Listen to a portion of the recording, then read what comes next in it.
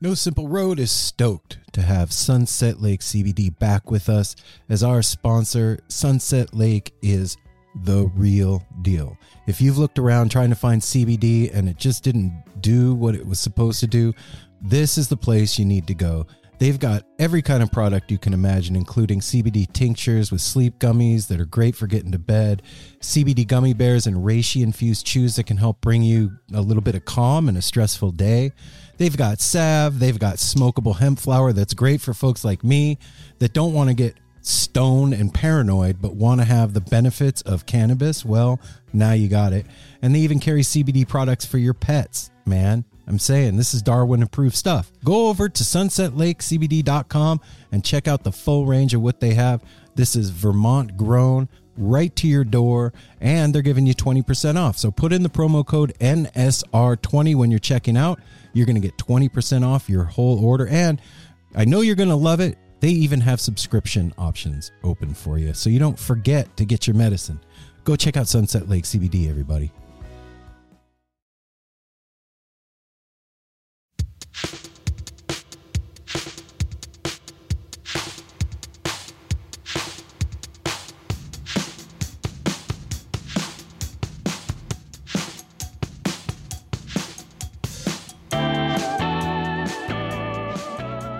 At Osiris and No Simple Road, we know that many of our listeners are making it out to live music shows all the time, and we love it. We want to help you connect with the artists and music you love so that those live experiences feel even more meaningful. We also want to make sure music fans stay safe when they're out there having fun. The unregulated sale and use of substances is common at many live music events, and unfortunately, so is drug misrepresentation. Boo. Boo to drug misrepresentation. That's Definitely. not nice. We're proud to partner with DanceSafe to raise awareness about this danger. DanceSafe is a non-profit organization that provides adulterant screening services as well as peer-based education to help support people in making informed decisions about their health and safety. DanceSafe prevents harm from consumption of misidentified substances for thousands of people every year. When you're out there seeing your favorite artist, dance like nobody's watching. But dance safe, because your life can depend on it. To donate or learn more, visit dancesafe.org and look out for their booth at your next music event. Even if you take a risk, you should still be safe about it. Right? Yeah. Wait, if you're safe about it, are you still taking a risk? Yes. Well, yeah. Yes, because you could be like, I'm going to jump off that bridge, but I'm going to have like a parachute on. Yeah. You know? So Dance Safe represents the parachute. Yeah. I've seen Dance Safe booths in a few documentaries. I've never actually seen it at a show that I we've been haven't, to. or I haven't paid attention. They're at... Yeah, we might have missed. All they're the at, bigger like, raves. Yeah. Yeah. I saw them at Nocturnal, And Okay. taking care of people and And if making you sure. That's guys out there awesome. don't know what they do, if you get some substance at a show and you're not 100% sure what it is, you can bring it to the Dance Safe table and they will scratch a little bit of it off onto a plate and with a test kit, test it to make sure it is what you think it is. So you're not taking like bath salts or fucking some crazy shit. Yeah, man, you don't want to get messed up like that out there. No. That is not And how if we you- want to go out. And if you want, you can order your own kit. Yeah, to we- do And at it's home. scary. We've And- actually ordered a test kit from them because we want to make sure that we're safe. Yeah. Yeah, we've been behind them for years. So- And just to make something clear, too, we joke on here a lot about safety third, but this is one instance where safety is first. Yeah. And we all know like, that's yeah, a joke. it's a joke, but like, take care of yourself, Yes. guys. You can really fuck yourself up. Then once you go Yeah. dance safe, then you can dance recklessly. Yeah, so like I said before, if you want to donate or learn more, visit dancesafe.org and look out for their booth at your next music event.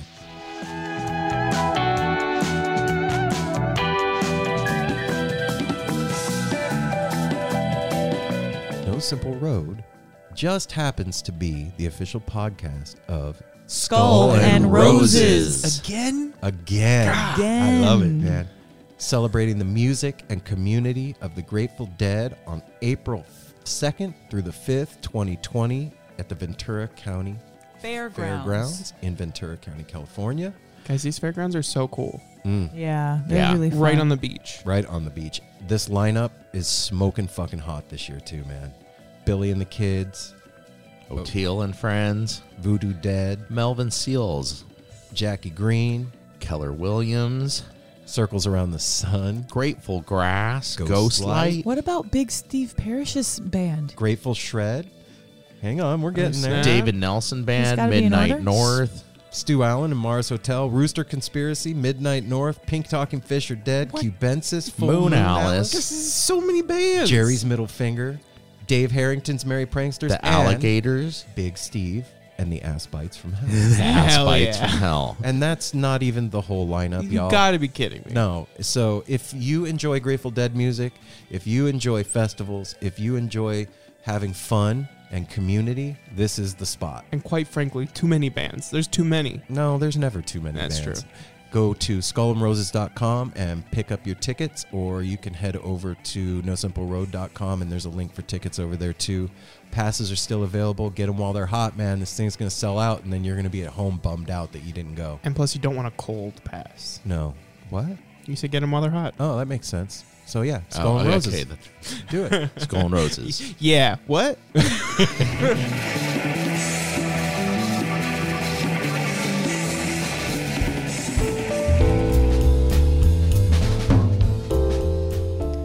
This episode of No Simple Road is brought to you by What? Define Define Premium Premium Cannabis. Define. Yeah, so Define has 2 locations, one out in Hillsboro And then one in Forest Grove. one in Forest Grove. And Apple, our wonderful host over here, will be working Monday I'm through smiling. Friday.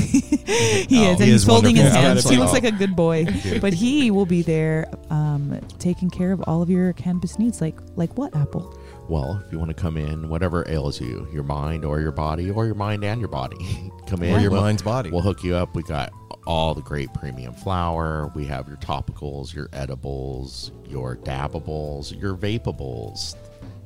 We got it covered. Yeah. We got adding new products all the time. One of my favorite recently, I think I said this last week, Crop Circle chocolates. Yeah. They And are when amazing. you go in and get your Crop Circle chocolates, you will get 10% off if you mention that you listen to us. Yeah, No walk in Simple there Road. and go to the Hillsboro location and walk in the door, show them your ID, and then you're going to go in the back, and then you're going to say, hey, I'm part of the No Simple Road family. Can I please have Apple tend my bud? And Apple will come floating out of the back in a cloud of So dust. you're not going to go in the back. No. Apple comes No, floating no, out of the nobody Well, come behind the It does counter. kind of feel like you go in the back. Yeah. And Yeah. and he's going to say, may I help you? And then you're Yes, going I to tell him do. what you want, and he's going to magically make it appear at his fingertips, and then you're going to get a free t-shirt and 10% off, and you're going to visit one of the locations. I hope And- you've been practicing your prestidigitation. That's the truth. Press- Yes, I Prestidigitation. carry my wand with me at work. Okay, And good. that is also, that's how I educate people. Yeah. My He uses a wand. magic Okay. wand. No, but if you don't know stuff, come in. We'll take our time with you. We will educate you, mention you listen to us, get that 10% off, and you also get A free T-shirt. absolutely. Thank So you. come on over to Define in Define. Hillsboro or Forest Grove and take care of your head.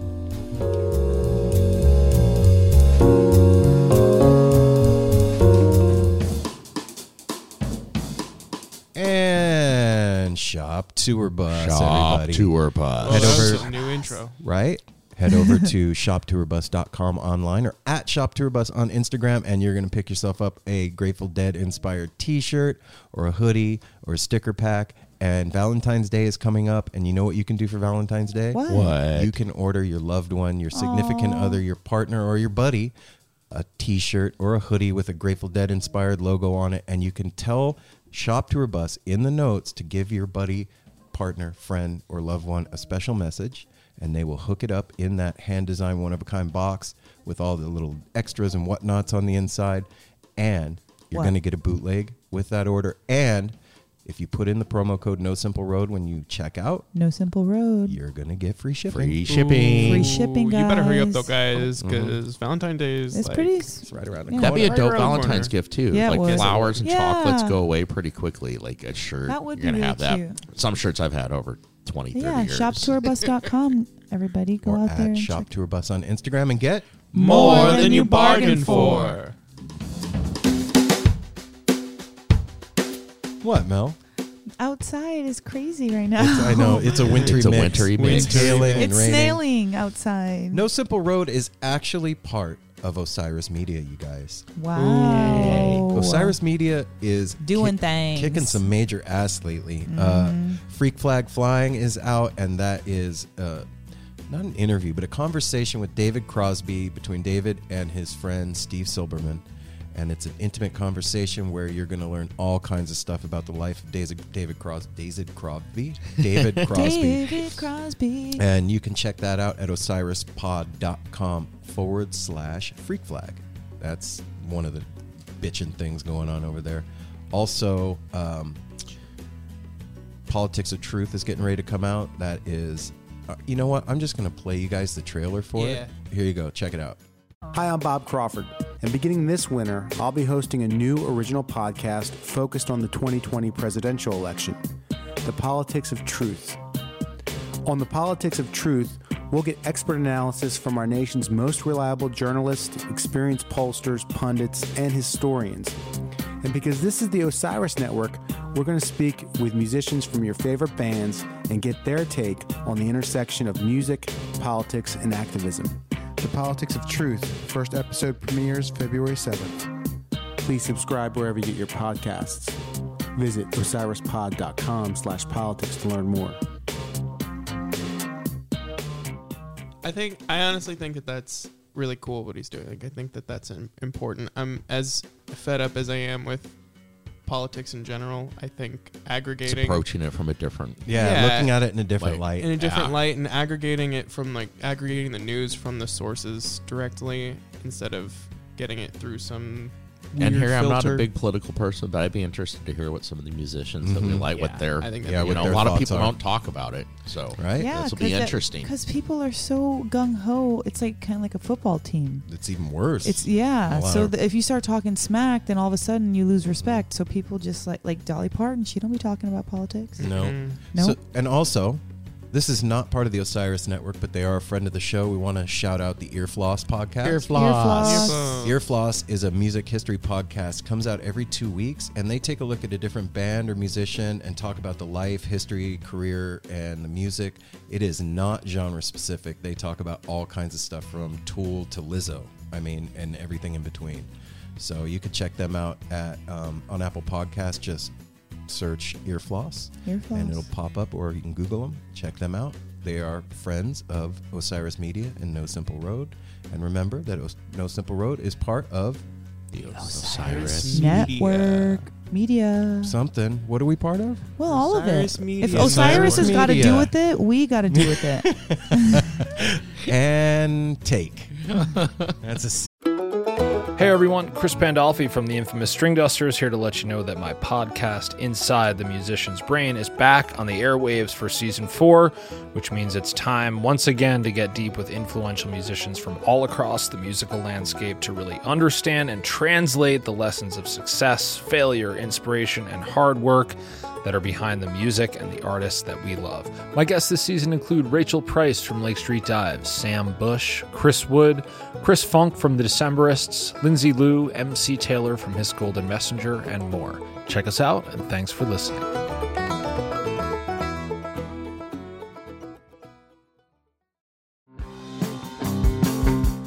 We're so excited to tell you a bit about today's sponsor, Music Masters Collective.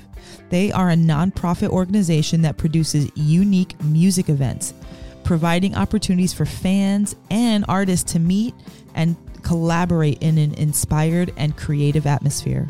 Music Masters Collective events give you the opportunity to learn from world-class musicians like Otil Burbridge, Steve Earle, Richard Thompson, former members of the band, the Milk Carton Kids, Nikki Glaspie, the Fab Four, and Sean Colvin, and so many more. At an event like the Milk Carton Kids Sad Song Summer Camp happening this July, you can expect immersive classes, evenings of entertainment, excellent food, and a space for a lucky group of folks to learn, co-write, workshop, and perform with like-minded peers, all with the guidance of Kenneth Pattengale, Joey Ryan, and some of their favorite songwriters. This all-inclusive week in the Catskill Mountains of upstate New York is guaranteed to be magical. Scholarships are available and spots are extremely limited, so visit www.sadsongsummercamp.com/simple to learn more. That's www.sadsongsummercamp.com/simple. Check it out. What is a city without its music? The legacy of the New York Philharmonic is incredible. Nearly 2 centuries of history. That's a lot of music and a lot of stories. I was sitting on stage for the very first time thinking, I can't quite believe this is happening. Join me, Jamie Bernstein, as we explore the history of the New York Philharmonic. It's the NY Phil story made in New York, a podcast about a city, its people, and their orchestra. Listen wherever you get podcasts. No simple road. No simple road. No simple road. No simple road.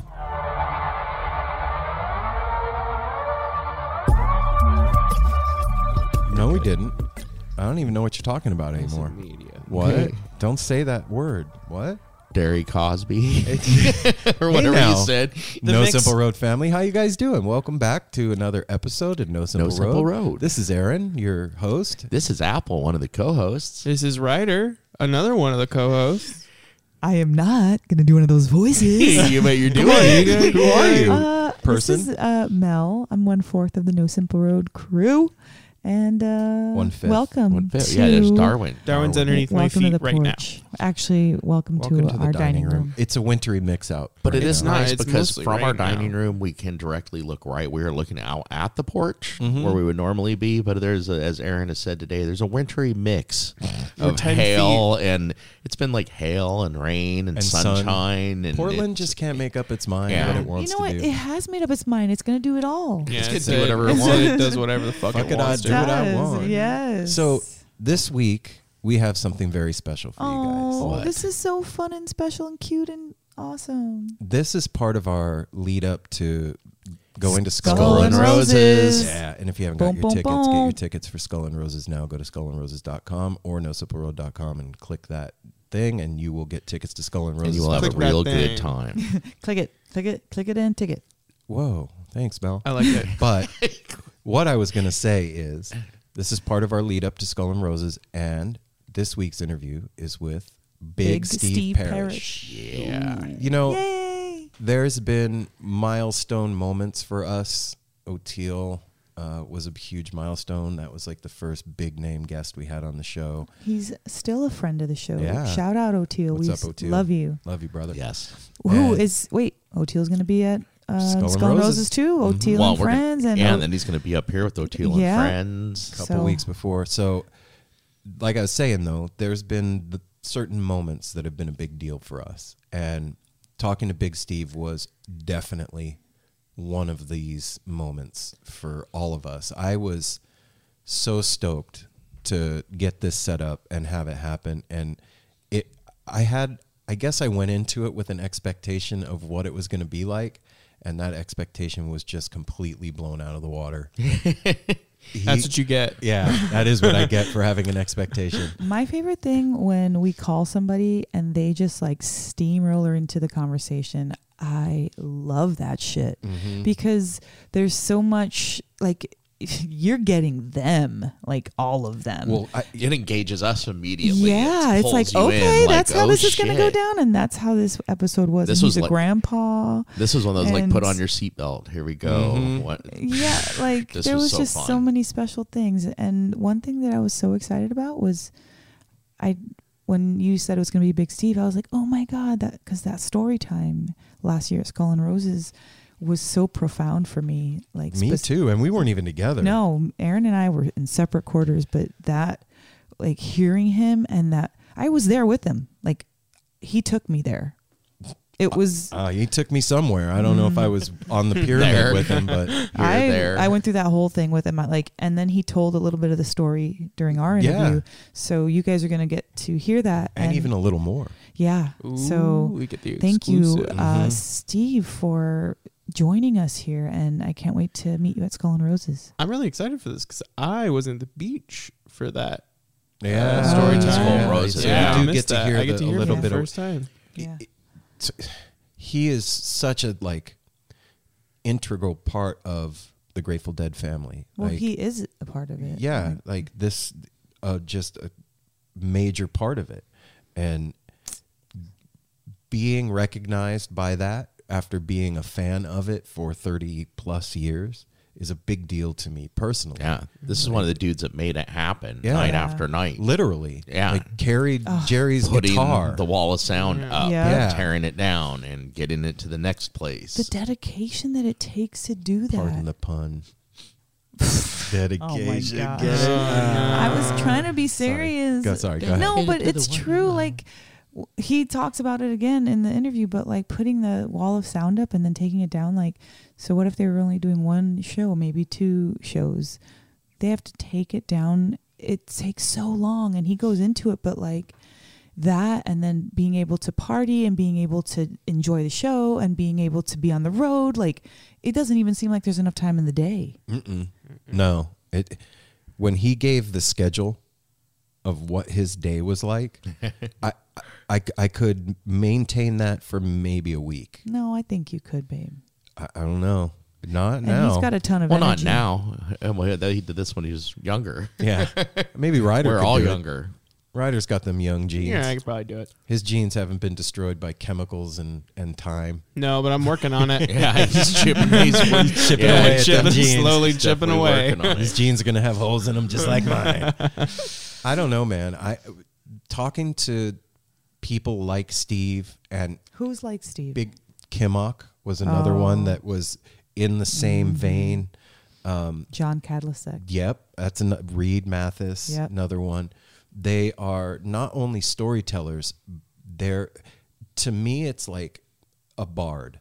It's poetry and storytelling at the same time.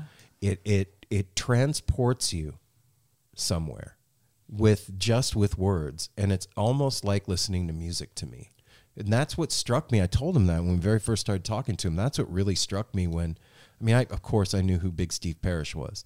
But when we saw them at Skull and Roses and they did that rap, it blew my mind.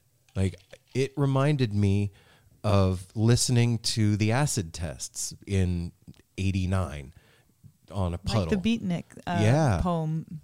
That Kimmock told at the end of his interview. Yep. Yeah, man. Like, it really brought me back to that, and it made me reappreciate what the Grateful Dead community is and what it does, and the people that are tending the fire of it. Like, that's the elders of our tribe. You know, if you think about it, those are the chieftains, And they're very welcoming. The other Yeah. thing that this was, like you said, it's very flattering to have these people talk to us and be so open, because it's kind of a peek inside and a welcome, like welcome in. Here's a story about, my friend Jerry. Yeah. And to be able to hear that directly being told to us is just an honor for people like Steve to do this. Yeah, man. And like we were, jokingly at the beginning of this, we were talking about Skull and Roses Festival, but in all seriousness, man, if you can swing it, you should really come. There's no other festival like this. You're not going to go to another festival and have 4 days of Grateful Dead music. You're just the best of the best. Yeah. Like this. And it doesn't get repetitive or anything. Like we Yeah, talked I to was several really people. concerned about that. Well, And, remember a few of them, they were like, we kind of, like, everybody, they don't all know each other's sets, but everybody knows, like, okay, they're going to play this one, so you don't hear the 'cause they same hear each thing other again and practicing. again. Well, and stuff. I think Apple said it to me before we went down for the loud. He's like, I wonder how many St. Stephen's we're going to hear this weekend. And it wasn't like that. No, it's like a couple and spread out over days. They have it really, it just, I don't know. It's one of those things that's magical. I wonder if they too. coordinate I think that. it just happens because of the magic involved in this too. Who knows? That is a big part of why we spend the time and the money and all of it to, excuse me, to go to these things is because of that magic. Like I said, I can't think of any other festival that's 4 days of Grateful Dead music, and then you have like the old school Grateful Dead family there, and the younger generation is there, and everything in between. There's kids running around. There's a shakedown lot. There's great food. The beach is right there. Like Everything you could want. Mm-hmm. It is very, it's pretty amazing. self-sustaining. So if you are into it, come down and hang out with us, man. We're going to be there, and we're also going to be at Northwest String Summit. And Yay! I'm really String excited to Summit. go back to Northwest String Summit. It's Yay! Are you To be excited? honest, I don't even care who's going to be there. You just want to go camp? I just want to go be there again. Yeah, whoever's going to be there. Like when we went 'Cause last I already year, know a it's lot gonna of be them great. we didn't know. Yeah, and and it I didn't loved matter. it. We got to know. But the more you don't know, the more you get to know in a way. Let the unknown. We were blown away by a lot of unknowns to us last year. I think that was Saturday night of String Summit was my favorite night I've ever had in my life. Oh, really? Yeah. For a lot of reasons, like multiple parts of the night, but like I don't really remember like full days like that, but it was so fucking fantastic. It was so It great. was. I remember tripping really hard and sitting on a bench with you and trying to take selfies of ourselves. Do you remember this? And the back of the bench was lit up like a peacock. Oh yeah. And we couldn't get the camera to work right. It was vibrating. It was on the way going down to the forest, not forest stage. The We're little- not at Meltdown. The little Well, the side. Sierra road. Nevada. Yeah. What with the whole Yeah, the Alice in Wonderland. With that place they turned that place into a magical Wonderland. land. Yeah, and walking back with you, you're like, I never got to go to prom or summer camp, and I feel like this is prom and summer camp all rolled into one. It is. It was. I felt like the world was my oyster. It was the world best is your night. oyster, babe. It is, but like it was like 3D and 5D. I don't like oysters. That's a shitty saying. Oysters are And gross. I remember that too. But sometimes they're filled with pearls. That we were talking about that it seemed like high school. It seemed like kids. It was so Yes. fun, and I that felt Saturday like I night was- was yeah. like a return to high school in many ways. Well, and It then was the music from Yonder that doing that they whole did- mashup of all the different that that was really cool. It was incredible. So it's been a really fun week. We just really had a blast the other night. We went on Friday night. It's Sunday right now while we're recording. We went Friday night to go see the Mike Gordon band, and it was the first time that this crew people had seen Mike Gordon solo do his thing. And holy shit. It was mind blowing. Didn't know what to expect, no Yep. expectations, and was blown away. I had a bad attitude about it.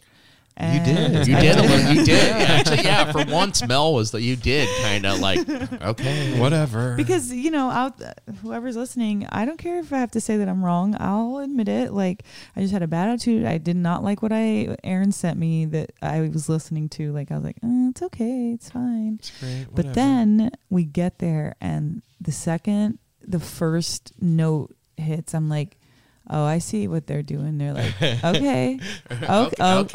Okay. It was freaking such a blast. And I was just getting downloads and downloads the whole night. And it was just amazing. So thanks, Mike Gordon, for shutting me up. yeah. Mel looked at me like halfway through the show, and she was like, "You were right, babe. You were right." That drummer, though, Steve Dang. Kimmock's son. John Morgan Kimmock was Oh killing my it. gosh, that drummer, though. And that keyboardist. There was moments during that show.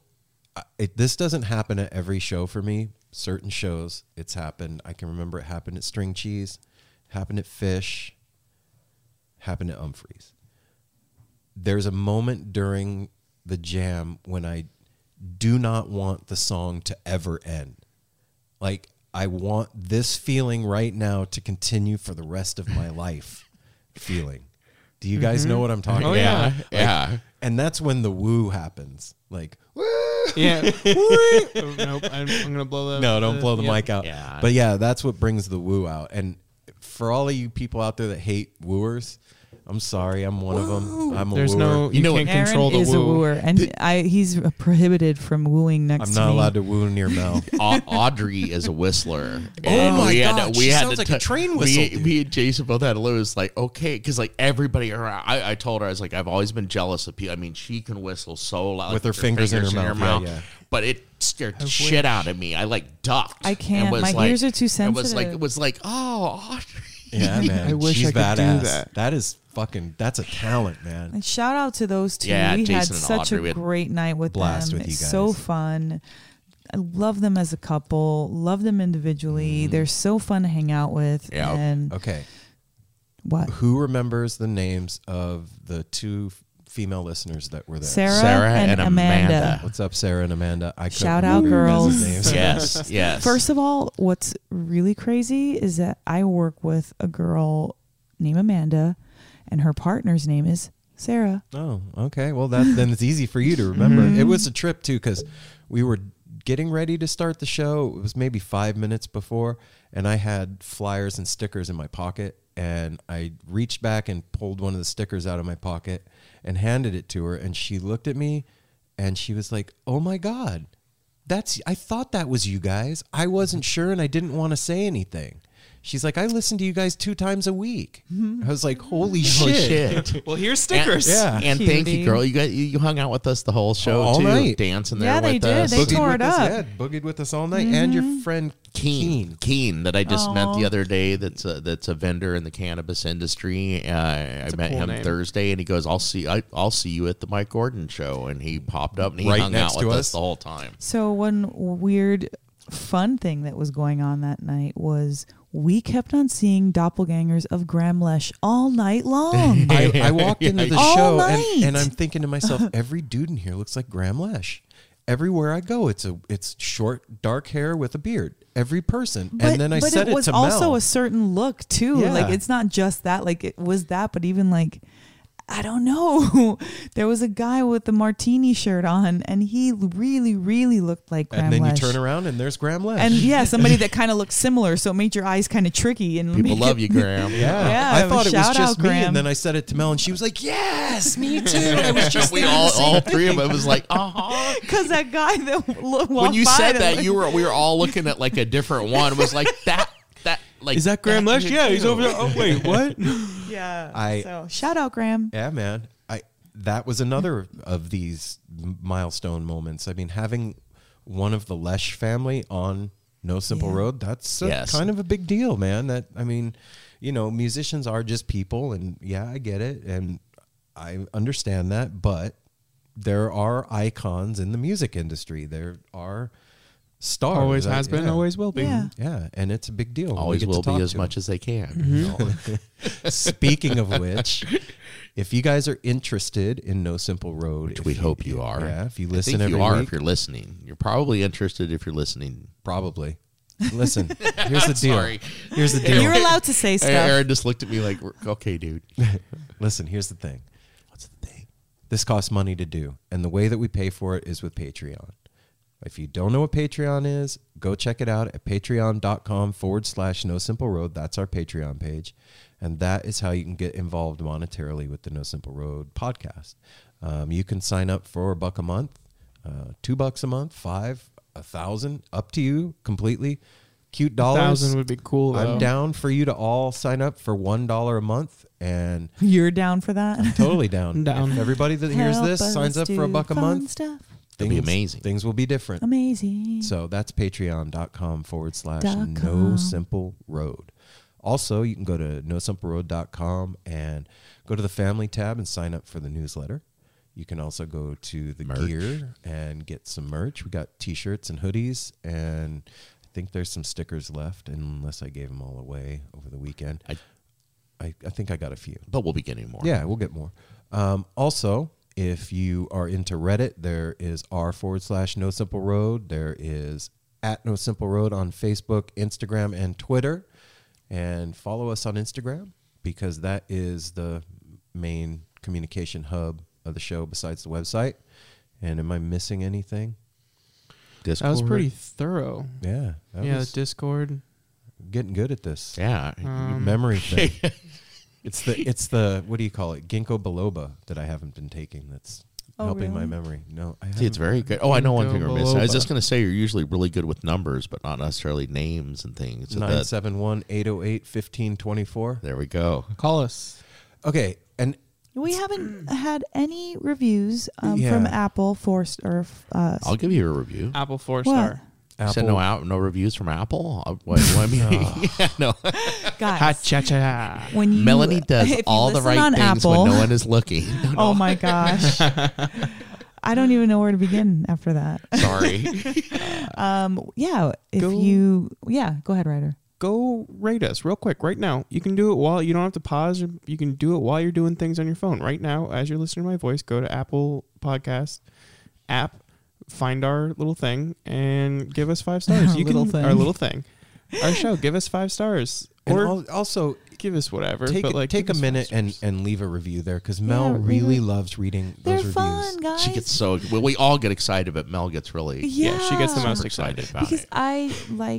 I just like words. Oh, it's sunny again, by the way. And in case you were like, what does it matter if I leave a review? If I leave 5 stars, here's the deal. It matters. We give you good energy on the backside too. That too, but That's the there funnest are part. charts for podcasts. Yep. And when you leave those reviews and you do True. the 5 stars, we go up on the charts. And we are in the top 100 music podcasts in the country. We are also in the top 50 music interview podcasts in the country. What was the one we were talking about the other day? Is it We are also Sweden? on the charts in Finland. Finland. Yeah. Thank you, What? Finland, Finland. guys. Thanks Finland? everyone Yeah. in Finland. I Thank didn't you know very that. much. You know, Finnish people dig No Simple Road. Yeah, right on. Thank you guys very much. So, that's the reason that we ask for the reviews. It's not an ego thing. It has to do with the charts, and that helps other people find out Well, about the show. It helps But the show also, grow. it makes us We're feel good. also in fierce competition with Andy Frasco. Yeah. And we're losing right now. Oh, all the we're getting time. Oh my pounded. gosh. Okay, it's not that fierce. It's We're in a sissy fight. we're in a with tepid we're in a tepid standoff. lukewarm Oh, no. standoff. Totally. We're deciding if we want to be in a Yeah, way to go, Andy. lukewarm Yeah, man. standoff. So all the things, that is all the social media platforms. Sign up on Patreon, patreon.com/No Simple Road. I know I say that every week, and you know what? For those of you guys that have done it, thank you. Yeah. Those of thanks, you that guys. are on the fence, get off the fucking fence. Pitch $1 in every month. We'll say thank you. It'll be from our hearts too. Serious. I'm getting serious, man. Come on, Serious you guys. about Serious. this. 8 Help us- shows a month. I'm Help asking us for a do buck. our What the stuff.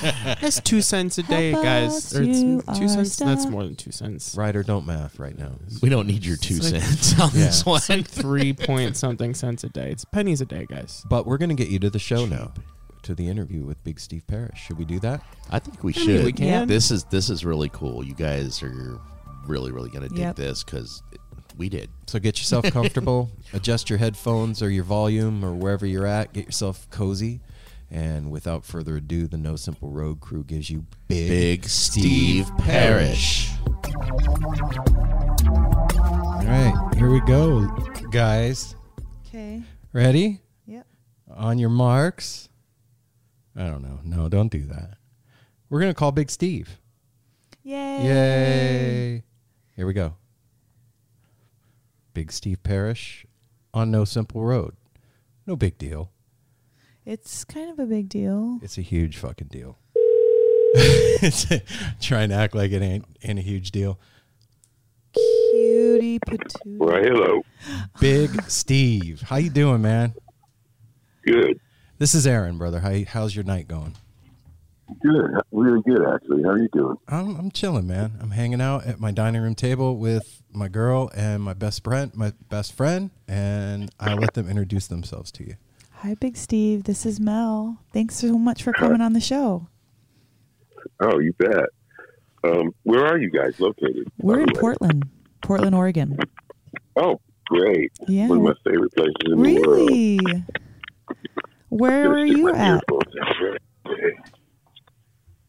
Hold on a second. Sorry. Hold on. Do your Can thing. you guys hear me? Yep. Can you hear me? Yeah, we got you I can now. hear you. And then we got Yeah, one. that's better. We got one more here at the table with us. Hey, Steve. This is Apple. Thank you for joining us tonight. This is an honor. Well, hi, Apple. Thank you. So Are we recording right now, or are we going live, or how are we doing this? we're recording, and we have the Okay. ability to edit. You can say or do whatever you want. There's no rules here, man. Okay. Okay. And basically, the format is us just getting to know each other and hanging out. So super easy. I'm ready. All right. Anytime you are. So I was asking, where are you right now, Big Steve? I'm in Sonoma County. Ooh. You know, being a city boy, I always thought that when you get to a certain point, you should have a farm, a little farm, you know. Yeah. And it's just beautiful in Sonoma County always, and it's a great place. Oh, that sounds like a dream come true. Yeah, man. That was like our whole trip when we moved like almost 4 years ago from Las Vegas up to Portland, and that was our Right. whole thing when we moved up here was like We're going to get up there and figure out the lay of the land and then get a little farm and chill out. And we're still working towards that. Yeah. Yeah, it takes a while, and I always just thought that that's what you do. Jerry and I used to talk about it a lot, actually, because in a lot of showbiz biopics, which we used to watch a lot, they would have that in the story. You'd end up on a chicken farm, or guys would be in a foxhole all the time in World War II and talking about, man, when this is over, I'm going to start me a chicken farm, and so it was really funny, but I don't want to get too deep into it. But when I got this place, I was puttering around in the back, and there were these little shed kind of thing there, and there was 12 chickens, man, just popped out under their mom. This hen was sitting on them, and so I said, I guess I'm in the chicken business. And then I started learning about it. It was kind of a fun little thing to do. But yeah, the universe contrived to put the chickens on your land. Do you still have the chickens? I swear it's like that. Yeah, I'm down to a couple, but I'm going to re-up this summer because my grandkids now tell me they want to do 4-H. They want to 4-H it, so I'm going to help them build a nice coop and get it going again. But I still got a chicken, yeah. How old are the grandkids? There's only one left. 12 and 7. Oh, and, that's a fun age to do stuff with. Oh yeah, they're great. They're great. Do they trip out on Grandpa? Oh yeah, of course. They try to put up with me and my ancient knowledge of the past. And if they listen to my radio show, they'll go, "Oh, man, that's Papa. Yeah, turn that off. Okay, we can hear him later." But no, I get due respect. I get a lot of fun from all my family. It's good. Aww. But I travel a lot, and it's just you have to have a really great home base to do that. Sure. But anyway, Man. Yeah, we've learned that too. Let's stop being so freaking nice to each other now and get down to the tax. What are your questions? So check it out, man. I want to tell you something first. Last year at Skull and Roses, you did that rap, and I was Egypt rap. Yeah, that was so fun. And I was tripping so hard. And it was so fucking amazing, man. It was by far my favorite part of anything that happened at the festival. And I even said it on the recap we did of the festival.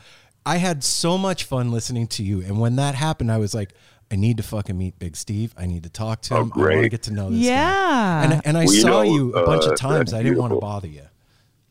Well, that's good. That's nice of you. But you always can talk to me. The thing is that show was so great. And I just got off texting with my band. I put my band together.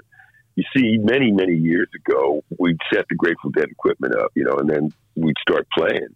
And so Ramrod played rhythm guitar, Healy played lead guitar, and Jackson played bass, and I was playing drums. And we had a harmonica player. I'm not going to say his name. And anyway, so we used to play every day, and I would always play with Jerry in the Jerry Garcia band and in the Grateful Dead too, you see, because Jerry would come into the shows early. He would always want to be there when we were setting everything up.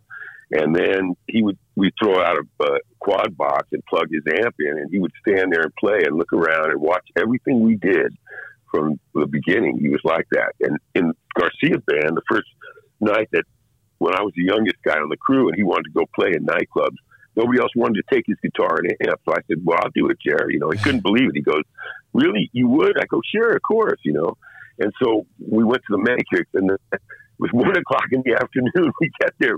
The guy was in there, man. It was all dark and everything, So we just sat there getting to know each other and talking about all this wild stuff. And that was the start of a real deep friendship between us. And, of course, that was the start of the Garcia band that night, too. He was playing with Howard Wells that particular night. But and then I got to do everything with him besides Grateful Dead. So when he would sit in with people, of course, Ramrod would go with me a lot and teach me stuff in those early days, and he was great. And then in the Grateful Dead, we'd all be together. And that really came first in our lives, He had to have that down. But it was so amazing. It was like falling into a Renaissance time of life where people were teaching you things everywhere. We had a place called Lembic with Owsley started that, and you Downstairs, you could learn how to make guitars. Upstairs, you could learn how to make amps. In the middle place, we were building a studio. You know, you could learn carpentry and everything else.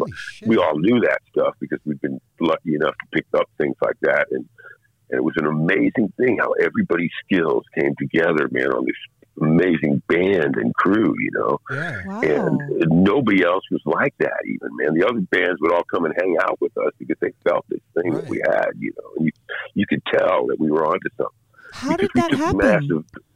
Because we took massive doses of psychedelics together, you know, and we thought that all day we sat around and we as Weir would say, we contemplated our navels. Well, not quite, man. Right. We really were thinking and talking all the time, you know. And in those days, a PA was nothing but a 12-inch speaker in a wooden box, you know. And there was just the same that was in a movie theater was what they used at rock and roll shows. And we just couldn't believe there's got to be something else in this world, you know, besides that.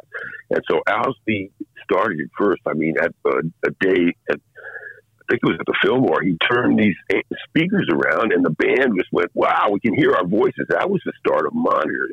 That started a huge thing, you know, a change of people being able to hear themselves sing.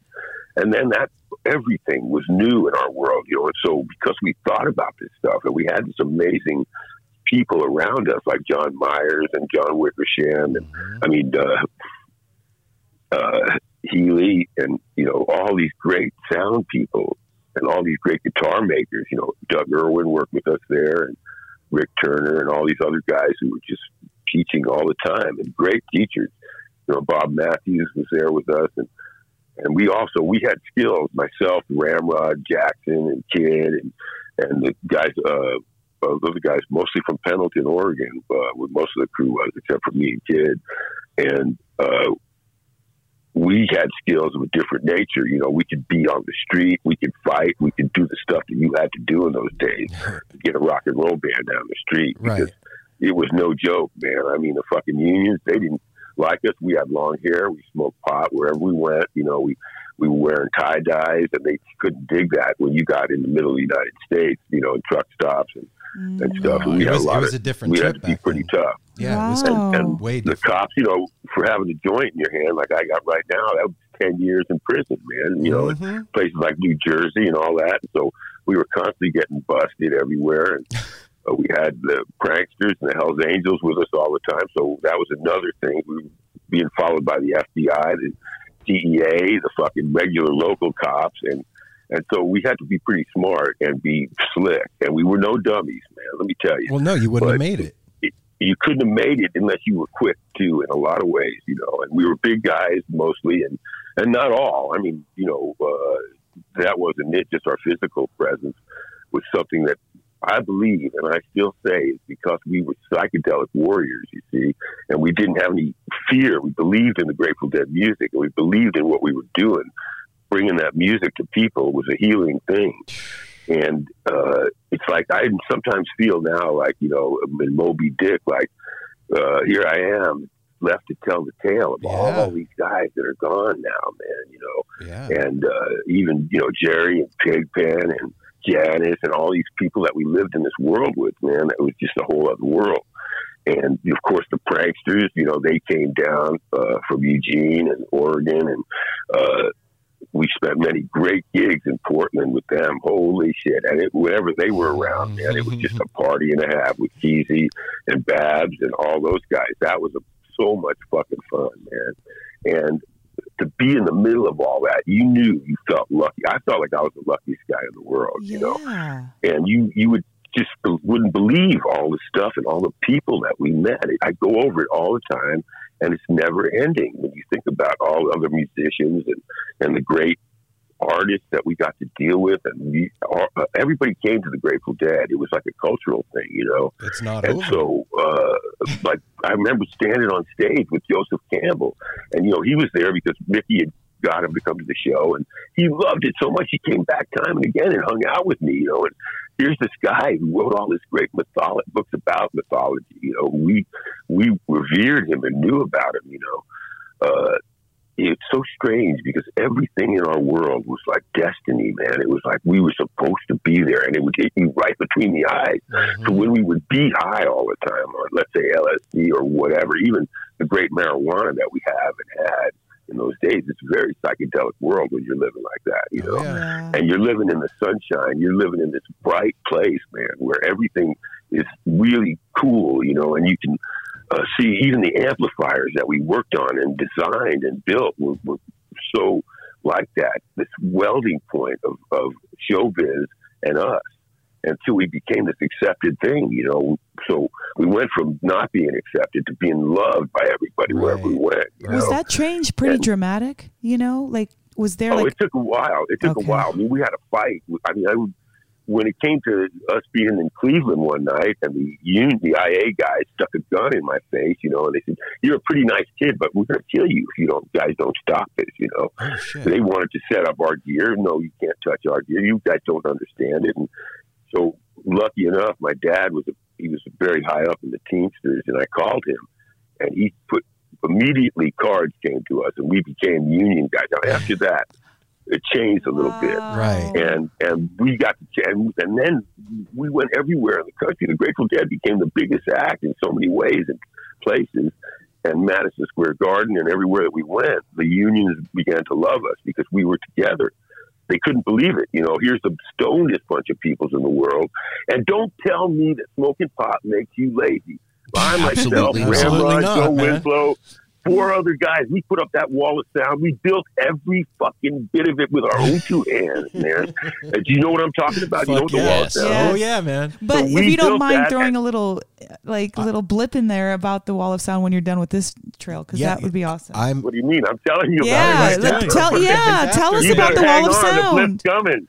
The blip's coming inside the blip, inside the blip. And the blip it's Big blip. Steve. You just got to hang on and go with all right. it. You better hang on and listen. But the whole thing is that the wall of sound was nobody ever did that. You know, it was like a quest of unbelievable proportions. It was like taking that around the world like we did was like taking a herd of elephants who couldn't stay in one place for one moment, you know, and to try to explain to people in Europe that we were bringing in 75 tons of equipment to do a rock and roll show. What the fuck? They couldn't fucking believe it, you know, and so they would just walk away and disappear. We had to do everything ourselves always, you know, but we put that thing up day after day, one-nighters, and I defy anybody to tell me that they would smoke pot like we did all day and still do that work. And no one ever got hurt. And it was dangerous, 35 feet in the air and stacking up these things, you know, and heavy stuff. How did you have time to do anything else but build up and tear down? They didn't.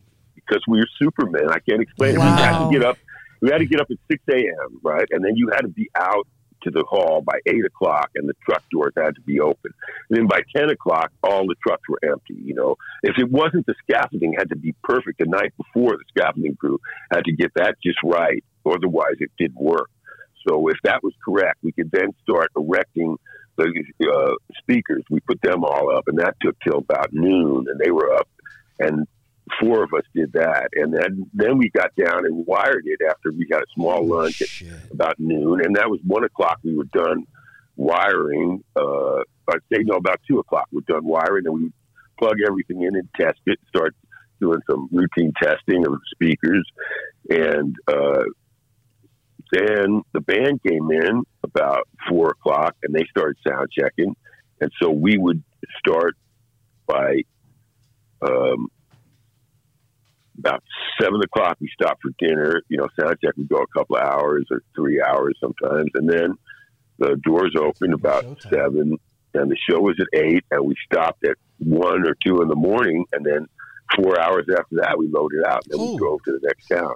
And so there was no time to fuck around, man. And you didn't fool around either. No. And it was dangerous if you couldn't do it, and not many could. And I defy people to even stay up as much as we had. That's what I was going to say.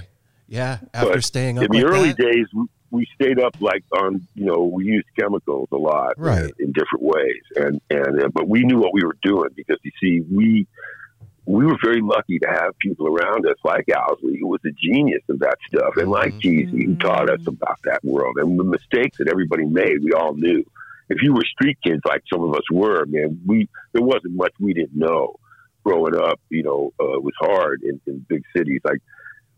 When hard drugs came around, and I'm going to get back to something right now. Okay. So the Ass Bites was what Weir named us, right? The band of the crew, and we play before band came in, and the people started loving it. When they sometimes, it would be where we would play right before the audience came in, and they would come in and listen to us, and we started getting pretty good, Right. And Jerry would tell me that all the time. He said, "You can play drums with anybody in the world now. You realize that?" And I go, "Yeah, I ain't leaving you, boss. Don't worry." Mm-hmm. But the thing is that then now they asked me for this Skull and Roses to put a band back together. So I've got the roadies. I got AJ, who now does Weird Gear, Mike McGinn, who does sound for the Wolf Brothers, Vadim, who does gear for O'Teal and the Wolf Brothers, Don Was. And so Was is going to join me, and he's going to play bass, and Vadim's going to play drums with me and switch off, and we're going to do vocals together. It's really going to be fun. We're doing that at Skull and Roses. The ass bites from hell rise again. This is the historic night. Yeah. We just finally got it back together, you see, because I had the gauntlet was thrown down before me, and so I'm stepping up. Got to pick it up. But anyway, anybody else got any questions? Oh my God! Yeah, I got one. I want to get heavy with you for a second. All right. So check it out. I'm almost 50. Apple's 50. So my first Grateful Dead show was in 1989 at the Forum in LA. And 1989 at the Forum in LA. Yeah, okay. In February. And I walked in that show one person and came out another. My entire life was changed from that show. And that world, the Grateful Dead world, has given me a really beautiful life, man. I toured in a school bus. I raised a family. I do this show. I get to talk to you. All that stuff happened. What do you, because you have a unique perspective, man. You were in it. You were part of that whirlwind that picked me up and yeah. Well, I remember that show, and it's funny that you say that because the Forum is one of the worst halls in America to work in. My fucking face melted there. And yeah, see, that doesn't matter. And no matter where it was, where the Grateful Dead were, it transformed into a temple. You see, we felt that. If you were enough of a person to understand that, that's why you were there. And that's what I'm talking about, this Destiny thing. I mean, no other band in the world ever played at the foot of the Great Pyramid at Giza. No. And no other band ever did it the way we did. And we stayed there for weeks, man, and got to know the place and got to know all about Egypt. And there was Kesey with us and all our friends and a couple of Hells Angels too. And we were there night after night in the Sahara Desert riding camels and doing amazing things. And then we find out, if I told you all that it took for us to get there and to bring all our equipment there and to get all our families there and friends, and what we did was crazy. We had to go to the State Department and go through all this stuff. And there was a window in time where the Egyptians and the Israelis were having peace talks. Because Jimmy Carter was president, and there was a window opened up, and Egypt let us come there, man. And we built a soccer place for the kids, and we played and lived at the Mina village right where the pyramids are, man. And we climbed the pyramids, and we hung out in the pyramids every day. And then we went all over Cairo too, and all over Egypt. But the thing is this: that 25 years later, it was actually about 15 years later, I found out that we were there on June 14th, 15th, 16th. There was a full eclipse of the moon at the show, right? Yeah. And we played there, and we knew this before we had gone, because in the Haight-Ashbury, we used to, when we get high, we would read the Egyptian Book of the Dead. Have you ever heard of the Egyptian Book of the Dead? Yep. It's the book the Egyptians, they wrote it 5,000-6,000 years ago, maybe 7 or 8. And it had stuff in there that was incredible. And one of the things that in the beginning it says the sled of the dead will be pulled by the Grateful Dead in the afterlife. So we always thought that was cool. There's the name Grateful Dead in the Egyptian Book of the Dead. Well, I didn't know that. Then it was pointed out to us later, and I didn't even know this either because I never read the whole thing. But in the back of the book, and in one of the later chapters, it says this: the Grateful Dead will make a great noise at the pyramids 25 years before the dawning of the age of Aquarius. And by God, that was the exact freaking day we were there, man. A full eclipse of the moon, playing at the pyramids, And why were we there? And why does that book that was written 5,000 years before, how did it know the Grateful Dead were going to be there at that spot? You know how we felt, how I felt when I found this all out, man.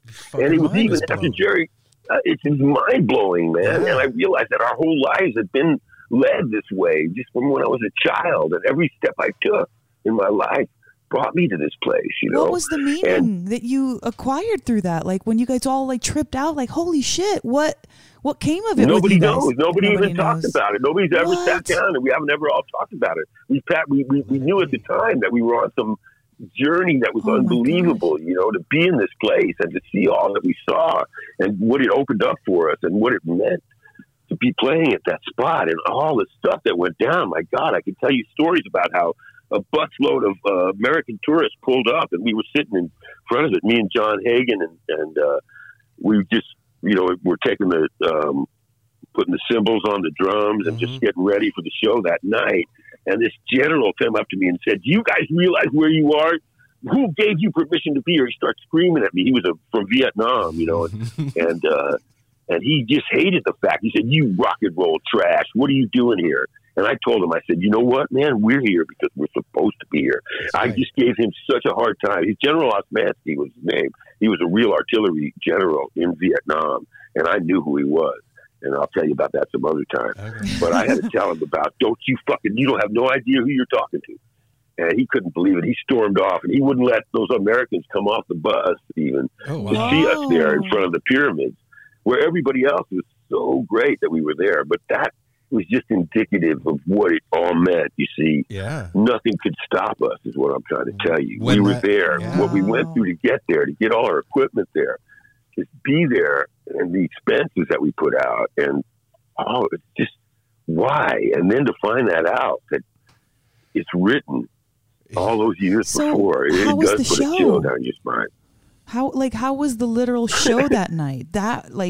Oh my God, it was like unbelievable. You know, I can remember we had Hamza Al-Din open, you know, with 11 of his brethren from the Sudanese, you know, and they're out there playing tars in a line, you know, and Jerry grabbed me so hard because we knew Bo Diddley, and when we worked with Bo Diddley with the Hells Angels of all people, had introduced us to him, and he played with the Grateful Dead a few times, and Jerry grabbed me and he said, "Steve, listen, man, Bo Diddley, they were playing that beat. They really were on the tar, bum, bum, bum, bum, you know, and then I said, "You're right." And then we realized, of course, you take a look at that Bo, man, he was obviously Sudanese, you know, because it's just these kind of attachments to the cosmos that was always happening to us, you know.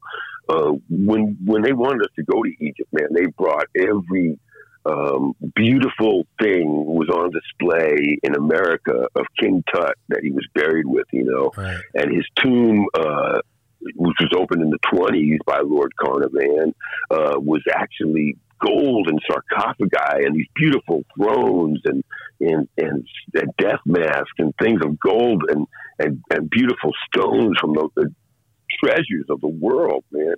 And so that was what was on display everywhere. But when we were in Egypt, we went to the Cairo Museum, and there was Jerry and me and Keezy, and we were walking around in there.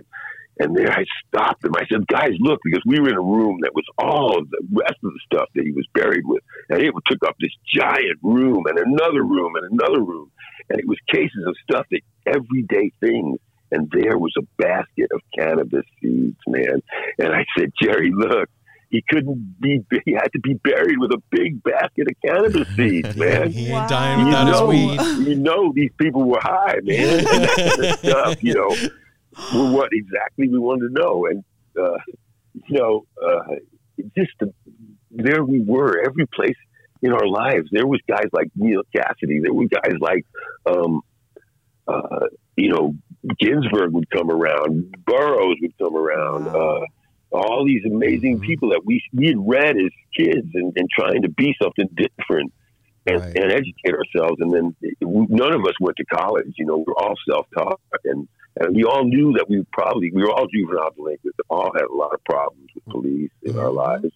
Everybody, Jerry, right on down, you know. And So we knew without the Grateful Dead, that was what bound us together in this amazing way, man. And look how it still goes on. That's what I was going to say. On giving. Yeah, what do you make of that? That's what I was going to Like, say. Changed we the built world. it. It was built to last. What? You know, we knew that, but it's not going to last forever because that's what Easy always said. Nothing lasts forever, and it doesn't. Well, it But changes. some things do. They change. Exactly. It mutates. Mutates, you know? totally. Yeah, I mean, when that engine was humming and it was happening on all It was cylinders, a well-oiled machine. It was a well-oiled machine. It was a thunderclap. It was rolling thunder. It really was. And you couldn't escape when you were in those halls and in those rooms, and the music was playing, and everybody was spinning and dancing, and everything was happening around you, and the colors and the tie-dyes and all of it. You couldn't escape what was going on. Mexico, it was totally religious experience to some people, you know. And if we tried to act like it was mundane work that we were involved in, it never felt like that. It couldn't, you know. So it's like Bedouins. It was like sacred stuff that we were doing. And there were times it felt like we were traveling all the time, you know, between, especially me and Jerry, because with having two bands that were successful, like the Jerry Band, and I got to manage that, and we got to go wherever we, you know, really wanted to. I wish we'd have done, on hindsight, a couple of things differently, but, you know, when you have two bands like that, it's very competitive between the two bands. Really? They always are jealous of each other. That happens to everybody, you know.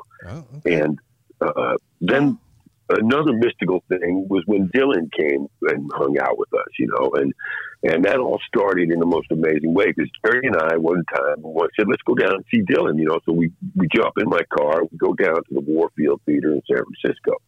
Now, Dylan was in his phase. This was way back in the 70s, and he was going out on stage with his face painted white, you know. Okay. And so when you go in the Warfield Theater in the back door, when you open the back door, you're right on stage. When you go in the back door, the stage door, you're on stage. Right. And you're in the wings, but you come right out there. We knew where we were because, you know, that was our home theater. And so we kind of were up against a wall when we came in, and Dylan was playing, and he stopped, and he looked right at Jerry, and that was this amazing beginning of this friendship that they had, you know, and Dylan always wanted to play with us. And so it's really strange, but I loved Dylan my whole life, you know, and when I was a youngster, teenager, I was playing his records all the time on this scratchy little Victrola, as we called it in those days that I had, you know, and his first album and his second album, you know, and so my father kicks the door and he goes, what the hell are you listening to, man? That is the worst singer. And he grabs me and he says, come on down here. And he puts on Frank Sinatra, you know, and he says, listen to this, man. Just sit here and listen to this man sing, and then tell me that guy you're listening to can sing. And I said, it's not that. He's the poet of my generation. You know, I don't care. I like Frank. He can sing, but this is something different. And I believe that Dylan is singing beautifully, too. So we had this argument, and he sits me down. I'm sitting down there on this couch in our family home, you know, and I'm listening to his Frank Sinatra album. And this lecture goes on. And anyway, now jump ahead 20 years or so. And then I'm waiting at the studio, in our studio in San Rafael at Front Street. And there, I'm sitting in the front room, the front office are there. You know, it was pouring rain. The guys are in the back rehearsing and playing. And I'm waiting for Dylan to show up. And I'm wondering to myself, how is he going to come here? Is he going to be alone?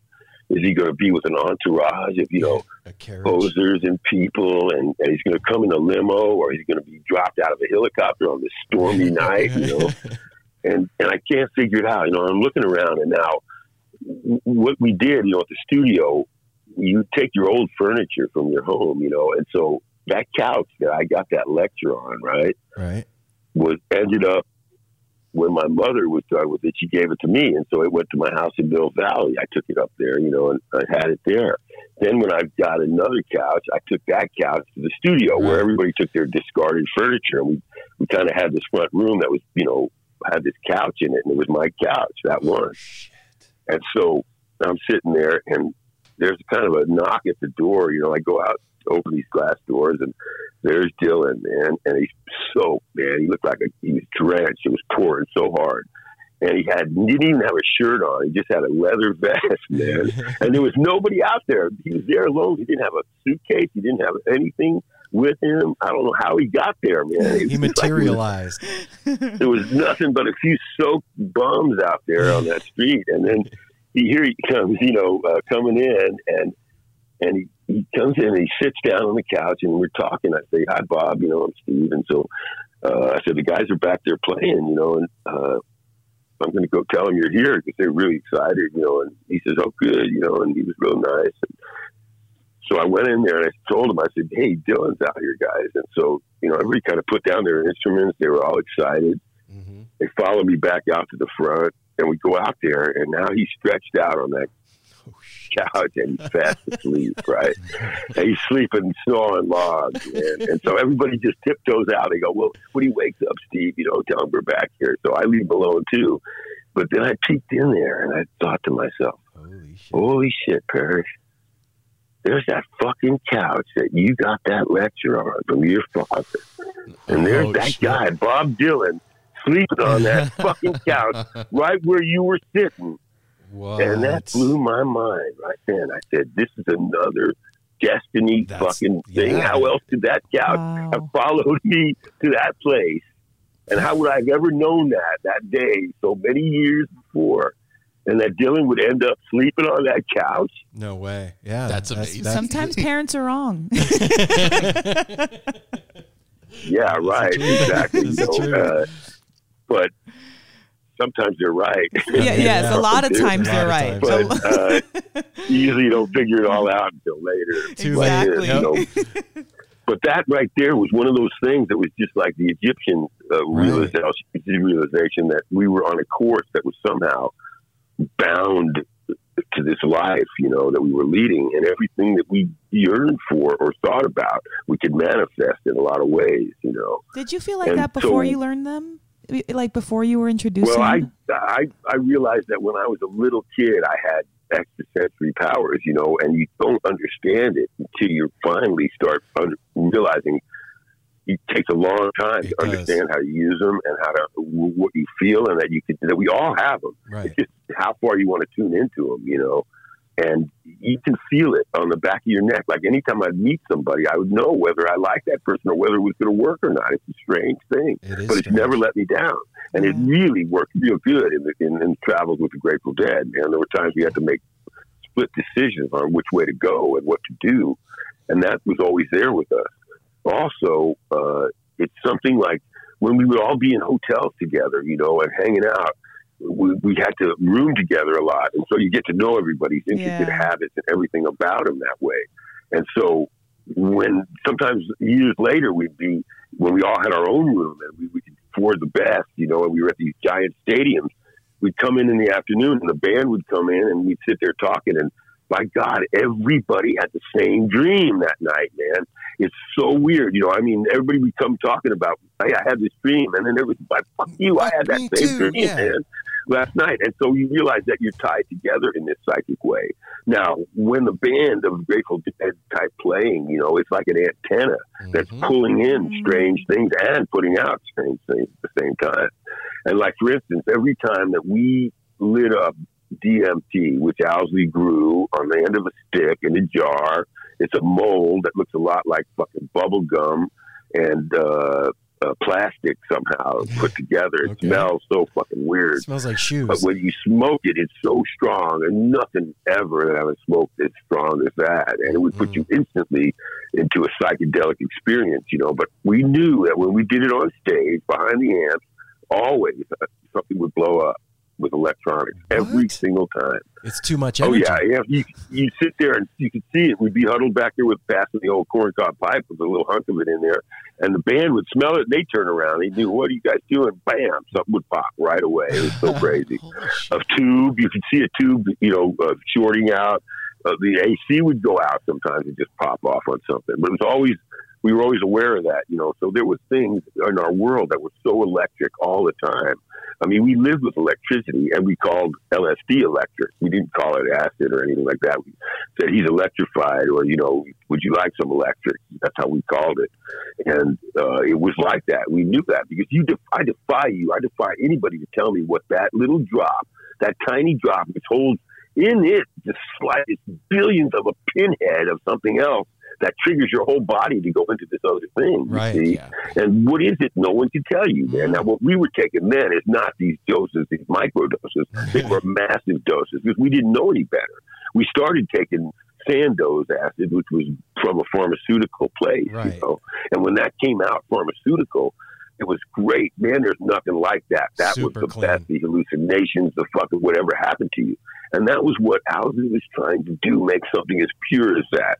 And that was his quest for a while, And so he was able to accomplish that by means that would take me another couple of 15 hours to explain to you. But he, so when we took that stuff all the time with us, it began to unlock the secrets of the universe to us. And I know it sounds silly to people because doesn't sound what silly. did rock and roll really mean to the universe?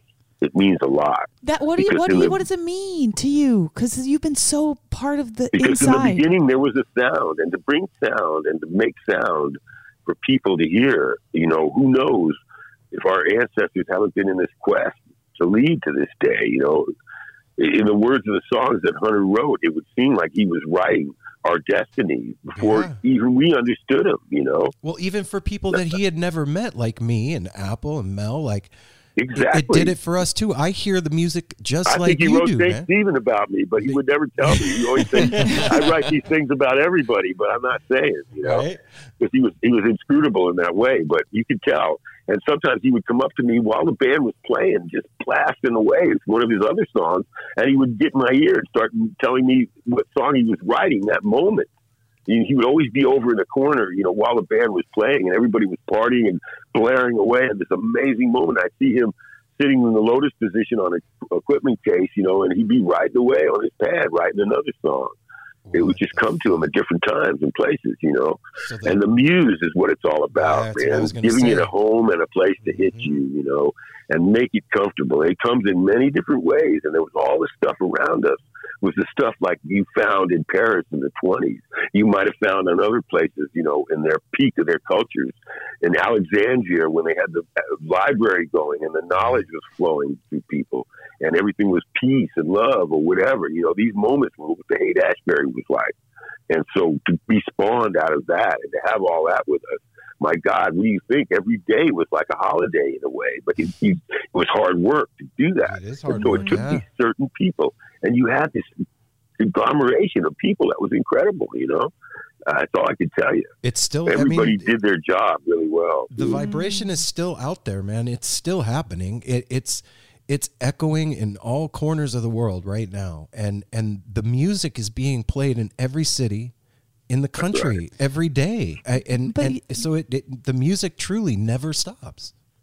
You're saying something though, Steve, about like there was a lot of participation, it sounds like, with well, the audience is what it's all about. Right. Excuse me for interrupting you. No, Go good. Go no, for it, that's what. There would be so many times people would come to me and say, "Steve, you know what? Jerry played to me last night." And I go, "Come on, stop it," And I would ask him, and he says, "Yes, of course I did," because you take that energy off of those people, and it's just Jerry always liked to have the lights on a little bit so he could see the face of the crowd, and. If it was too dark out there, he didn't like it. He liked them to be a part of it with him in every way. And that was where he started that thing of as soon as we play it, it belongs to the people. And you know what we had to go through with record companies when we let people record at shows? It was war, man. That was the antithesis of what they hated. Yeah. You're taking and so their we bread would go out out there and play songs that we hadn't even recorded yet. Brand new songs over and over again. That's the way the band did it. And then they would put them down on. When I heard Working Man's Dead and we did American Beauty and Wally Heider's, I said, these albums are going to fucking blow people's minds. They're going to be the number one hit, but they weren't. It took years for them to go gold. I just thought these were songs that people are going to, and now they're American classics, I believe. They really are. Totally. Yeah. And, it's endless. I mean, I was talking to you earlier about Jerry and Dylan and Frank Sinatra. You know, Right. Jerry and I met Frank Sinatra one time, and people recently told me, "Is that true, Steve?" We don't know if that's true. It's damn true, man. This is the way our life always was, man. You know, and it was a crazy night too. But he knew who we were, and we knew who he was, and we met in the heliport in Manhattan on Roosevelt Island, where the heliport is on the very tip there, and people come and fly in from JFK. We were going to pick the Garcia band up, me and Jerry. And it was a pouring rain night again, and I go in there. Jerry wanted to get out of the hotel, and he rode over in the van with me to go get Melvin and the girls and everybody. And I go into this heliport, and it was just nobody in there. But I see this one guy sitting over there in a trench coat, and the guy behind the counter. You know, talk to the guy behind the counter, and then I look over, and it's Frank Sinatra sitting there. You know, blue eyes chilling. Walked over to him, and I said, "Hey, Frank. Hi, I'm Steve. You know, Grateful Dead, and I got Jerry here." He said, "You got Mr. Jerry Garcia?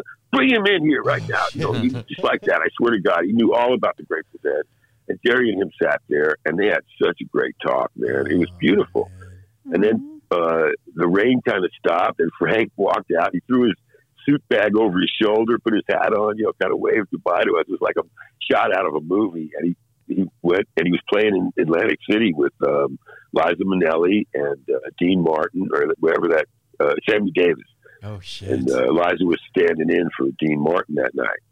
Wow. And I'd asked him, I said, "Hey, Frank, I know he didn't like to give people his autograph, but his mother had just died about a month before in a plane crash outside of Vegas in a private plane."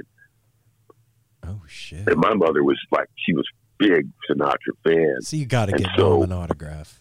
Well, I had to. So I grabbed an index card, and he said, "For your mother, I'll give it to you." And so the promoter, Frank Russo was his name, up in Providence. He had given me a poster of that show because he did it up in Providence, and I had that.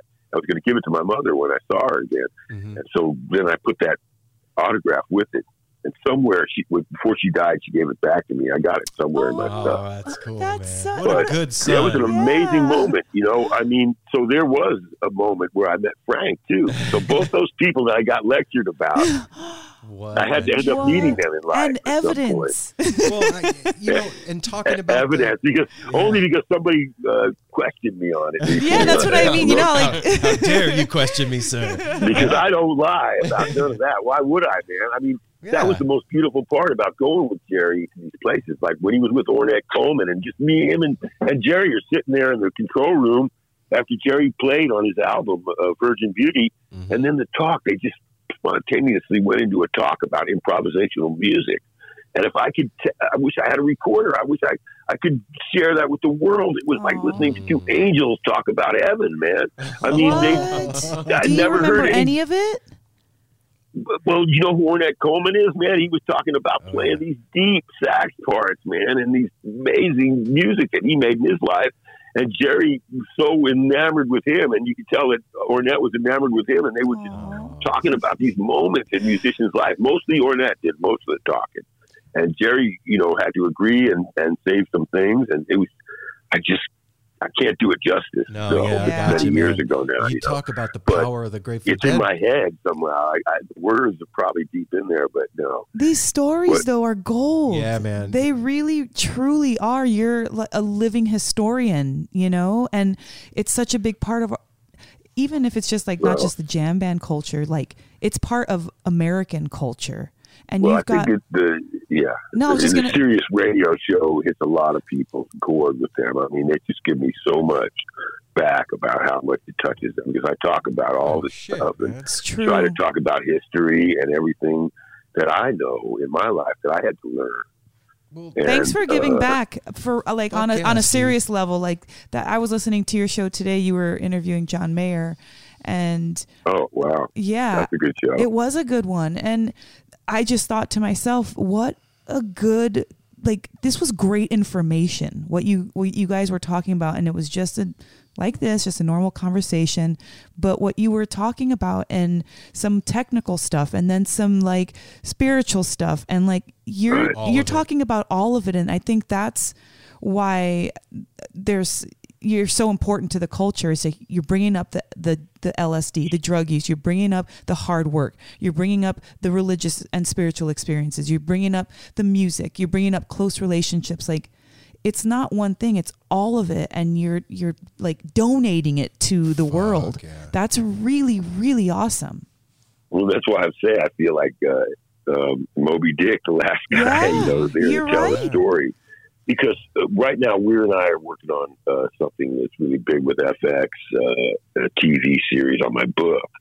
And we just started writing it, and we really got a great writer working with us. And that's going to be interesting, too, because we're going to try to do some of the same stuff in that you just hit on there. Yeah. Perfect. But you see, you do have to give back sometimes in different ways, and so when you're lucky enough, I mean, who could ask for a better boss than Jerry Garcia in this world? You could not have. Let me tell you that right there. Mm-hmm. And how I ended up there, there was lots of guys that would love to have done that, but they just didn't work out, any other way. That was your destiny.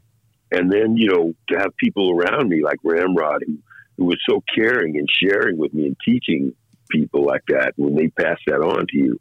And they didn't all have the gift of gab that I have or something like that, Mm-hmm. And so I feel that I speak for them sometimes. And, Kesey, when I first met him, and Ramrod and I were talking to him, and he had written, One Flew Over the Cuckoo's Nest. And he never went to see the movie because he was really pissed off about the way the whole thing went down. He sold the rights to it to a guy named Dale Wasserman, who put it on a play in San Francisco, where it started. And then it became, Michael Douglas bought the rights and made the movie. But anyway, Kesey told me about that book. He said, every book has a mouthpiece. He said, every book has a guy that talks and is the story voice of the author, right? Everybody knows that who reads. And anyway, his mouthpiece was the chief who didn't talk. It was brilliant, man. When he explained that to me, I understood things. There were people around me that were like that were sort of stoic in a way. Hunter, right? He could speak for himself for sure. Ramrod could speak for himself, but they didn't like to. Sometimes they were private people, Right. And Jerry also was a private person. We all were in a lot of ways. So it was hard for me to start talking about everybody. But I realized that there's so much love out there for Jerry and for all these people, and to be so close to him like I was, be his best man and 2-3 of his weddings. I mean, that is like, these were special times and places, and I wanted to tell people about him and how amazing he was. Well, you see? Steve, for somebody like me that never met him, I miss the guy. I never even met him, and that just speaks to the profound nature of the effect that person and the music had on people. Were you ever at a Grateful Dead show where he played? Oh yeah. I've saw. Well, then you met him. Yeah. Then you met him because that was a part of him. Right. That was a side of him that he put out. You see. Because he lived his life out on the stage in so many ways that people like him who are so complicated do. And, like we would talk about things in the afternoon. Let's say we came to an old theater in the early days and we'd be on the road, and I'd look around. There was always an old stagehand, man. And he'd be really, in a rocking chair or in a chair put aside in a place of honor. And, I would sit and talk with him. And I would say, tell me about this theater. And he'd say, oh, wow, this place, this is the, Syria Mosque in Pittsburgh, man. This is where all this happened. All these vaudeville guys were there. He would remember, and the dressing rooms that we were in were the same ones they were in, Right. And if you could feel these old theaters talk to you, right? And I would tell Jerry what I learned. And then he would play it that night. He would do what they call signaturing, in the way the old jazz guys would do. So if I told him Al Jolson was here and played this place, the guy was telling me all about it and how he took 10 encores, because he was crazy like that.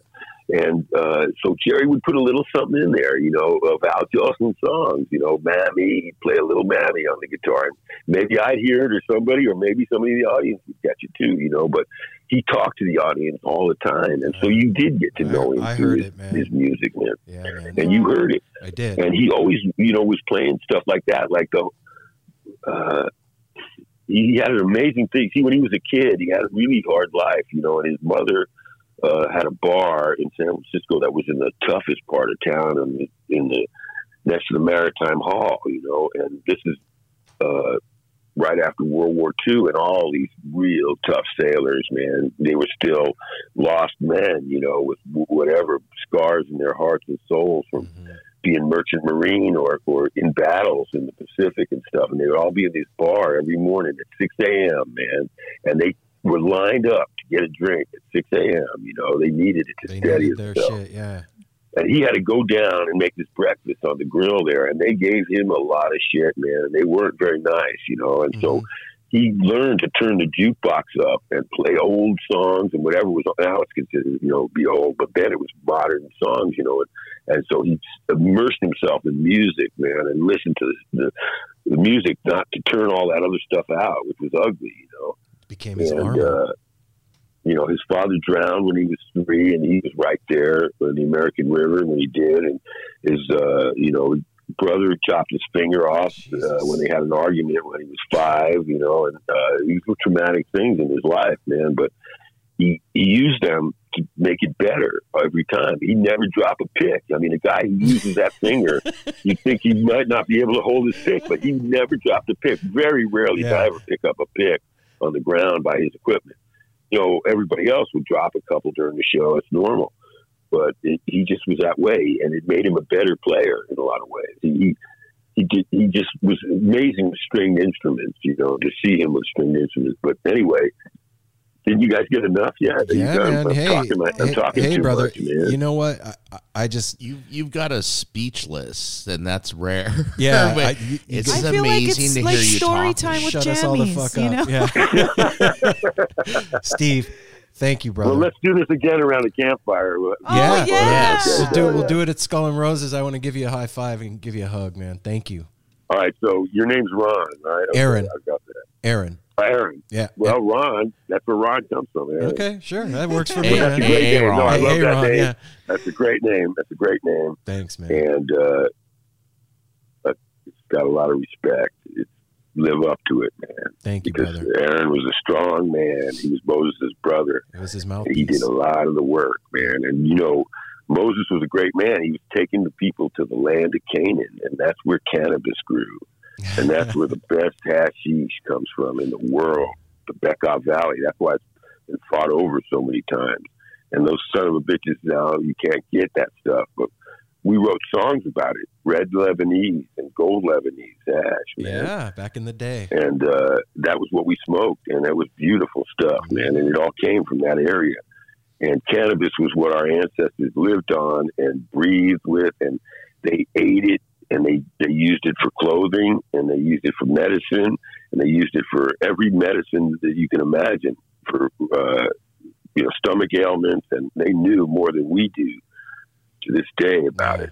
Yeah. Now, so I've got a big Steve cannabis line out with Grizzly Peak, and it's in California, of course, but we're doing really good with it. And you see, the roadies always have the best drugs. That's a Oh yeah, they did. You don't think the band was able to, you know, have the connections we had, you know? So they all smoked my weed all the time. You know? So now we're bringing that out, and it's really worked out good. I've hooked up with the right people, and they're doing a great job with it, man. And we only grow straight organic flowers. You know, we're not making oil or any of this other stuff, but it's great. When I see you guys, I'll give you some at Skull and Roses. Congratulations. That's on awesome. That, yeah, bring the medicine to the people. I think that's another sacrament. Exactly. Yes, yes. Yeah. Mm-hmm. Apple works in the You can cannabis ask me industry any too. question in the world now. One more question on any subject: history, people, places, Okay. Grateful Dead, rock and roll. I got one for you. Okay. After all this crazy 50-year trip that you've been on, what's the one memory that stands out the most in your mind from all of it? Oh, well, you know, there's so many, man. That's the thing, the beauty of it. There's so many. It's like a million points of beautiful stars. Every day, I wish I'd have kept a diary of all the stuff that happened. It was so much stuff.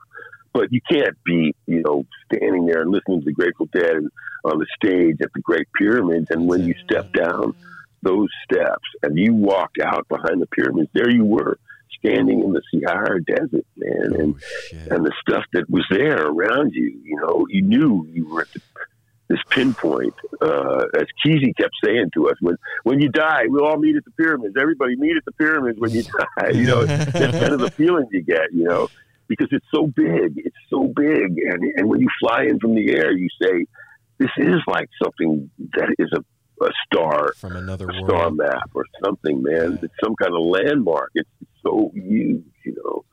And so you can't beat stuff like that for a guy like me that loves history. Now, I can tell you I've had those same feelings at Winterland, standing there, you know, with everybody at New Year's Eve with all our buddies at Quicksilver and the airplane and all of us playing New Year's together with Santana and you know, all our families and friends, man. And nobody bothering us. Bill Graham there to make it right. You know, the pranksters there with us, the Hells Angels, all our friends. And those are amazing moments that I couldn't trade for anything. Fuck you know, yeah, it's a memory that just will always warm me when I think about that party. Because it was like being behind the green door, you know, in a place that was just magical. And to be right in the heart of it, man. Yeah. You look, it was just went right from the band out. Solid people everywhere, man. Well, you know what, man? From me to you, thank you for tending the fire for us, brother. I appreciate it. You're welcome. It means a lot, man. Appreciate you saying that. Yeah. That means a lot. Thank you for tending the fire, man. And thanks for taking time with us, Steve. Yeah. I know you're busy and shit, man. And I can't wait to meet you in person. Can't wait to hear the band down at Skull and Roses, man. That I am psyched about that. Yeah. That just blows my you're mind. See that? We're gonna kick it out, man, that night, but it's gonna be different. All right. Also, if you're ever in Mill Valley, I'm at Sweetwater. I record my show there on Thursdays, or I do it live there on Thursdays sometimes. Cool. So if you hit it right, come see me. All right, brother. You got it, man. If you're ever up in Portland, you got my number. You got a home. We'll cook you a meal. You can hang out. We'll smoke some good Oregon bud with you. Appreciate that. Yeah. All right, brother. You have a good night. Real nice. Thank you so much, Steve. Have a beautiful evening. Nice talking to you guys. You too. Have a great Steve. night. Thank Okay. you. See you soon, Steve. Bye. Bye-bye. Okay, bye-bye. Oh. Wow. That just happened. Oh. Hey. Yay, us. Yay, Steve. That was so That good. was story time with Big Steve Parish, everybody. Yeah, I think I said 2 sentences. Yeah, I just said that was just listen, and that could obviously go on for. Oh, dude, we could be here all night. When he said, "Well, I could tell you about that, but that'd take about 15 hours." I'd get into that, but that's about a week. No wonder discussion. everybody wanted him around, because he was like that. Yeah. He's like that. Well, he's going to learn from the security guards and from the old freaking roadies and the old, that's incredible. And it makes sense now more why he was Jerry's best man to me. Because Jerry, it seems to me in my head that Jerry was insulated from everything because he was traveling and going and doing all the stuff. He's got a guy that can go out and do all that the groundwork for him and fill like him his in. rock, yeah, dude, like that rock, that solid person that you can. Oh, dude, yeah. Here, you, let me Steve. put my head on your shoulder for a minute, brother. Yeah, Fuck. Yeah. And he's got his back. You're gonna be taken care of, Jerry. You're gonna, I can understand that's a solid. Why Steve would need somebody to like. What do you want to know? There's too many things. Yeah, in where do his I? head. Okay, here we go. Yeah, well, what's the question? Because I'll answer it, but you got to. Well, I don't even think we. There was nothing to Did we ask a question? No, there was really nothing to. I mean, I asked a couple, but there was just based on what he was saying. He's so dynamic. So that is my favorite kind of storytelling. Yeah. That style of storytelling is my favorite because there's a lot going on while he's talking. He's not just talking about what he's talking about. There's a lot happening. And you feel it's like a train gathering steam. Yeah. You feel the energy building and coming out, and sometimes it gets a little blocked up, and it's like you feel his the energy. Voice. Like he said, electric. It's electric. The way he talks is electric. It builds electricity. It's wow. That's true. True is wow right now. Well, all of us, just wow. What I love is one, he knows how fortunate and lucky and blessed he is. That right there, And the whole cannabis thing too. The cannabis thing, his openness, just the factual, it's just facts. We were taking a lot of acid. It was because of the psychedelics. Yeah. Ain't nothing to hide. Yeah, it was a religious experience. Yeah, like when somebody's just able to just talk off the cuff, you know what I mean? And just their heart's open, their mind's open, they're just open. That is rare and something I aspired for. I think with people like Steve, what other people respond to, apart from the energy of it, is the fact that there's somebody that's just being themselves. There's no bullshit with him.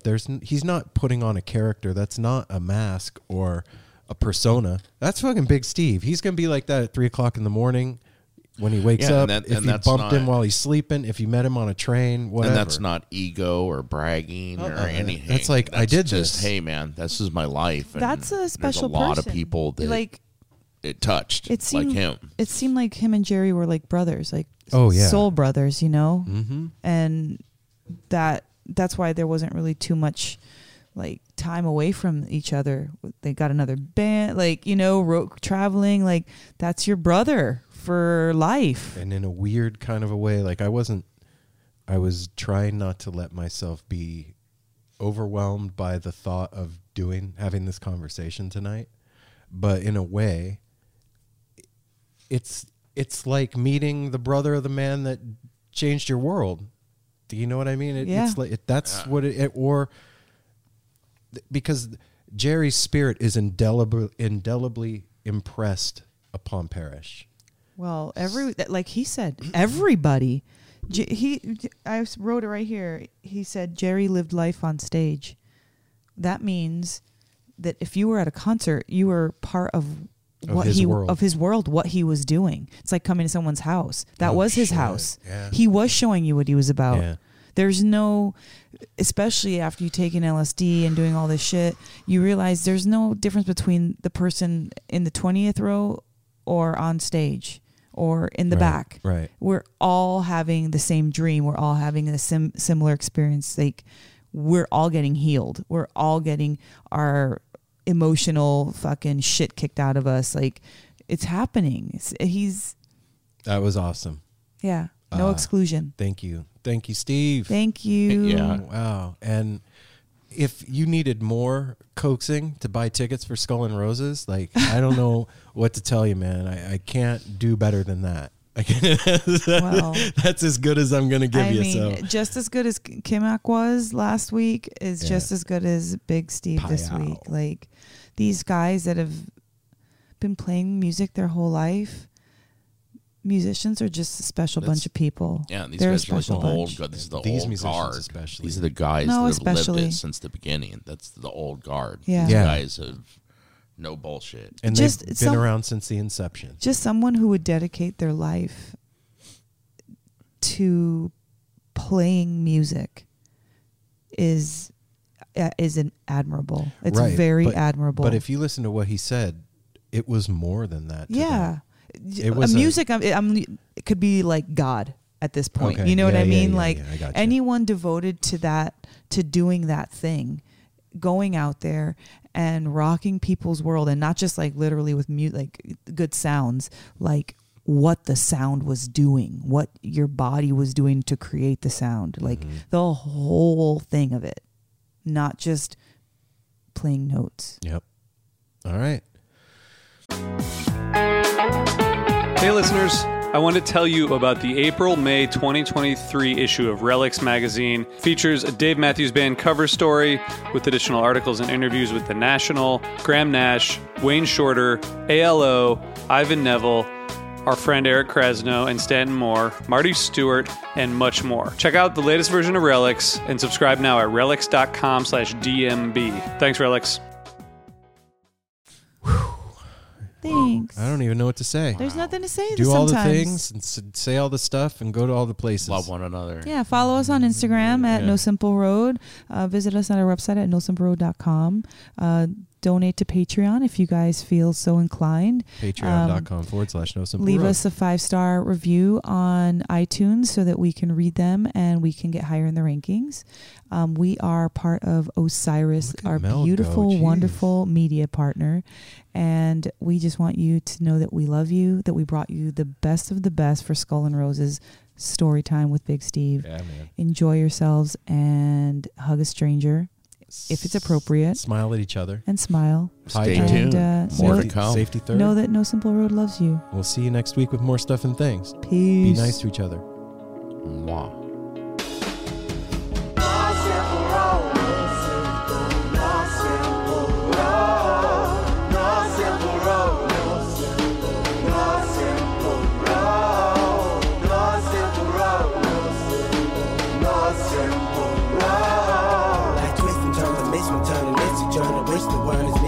But it's a burden. Valley needs has been deferred, and hella means been the earth, and alchemy can bring the birth, the melody of a newborn. So persistent, so resistant, so insistent, so commitment, so resilient, or haven't you learned it? No simple road. No simple road. No simple road. No simple road. No simple road. No simple road. My windshield is shattered as I focus through the spot in the corner that is still intact. The react is both a defense mechanism as well as a fear. We've traveled this road before, so we may think, but it's a tad bit of strange similarities that feed an A=A complex. The fears of your past do not equal the perplexities of the current road.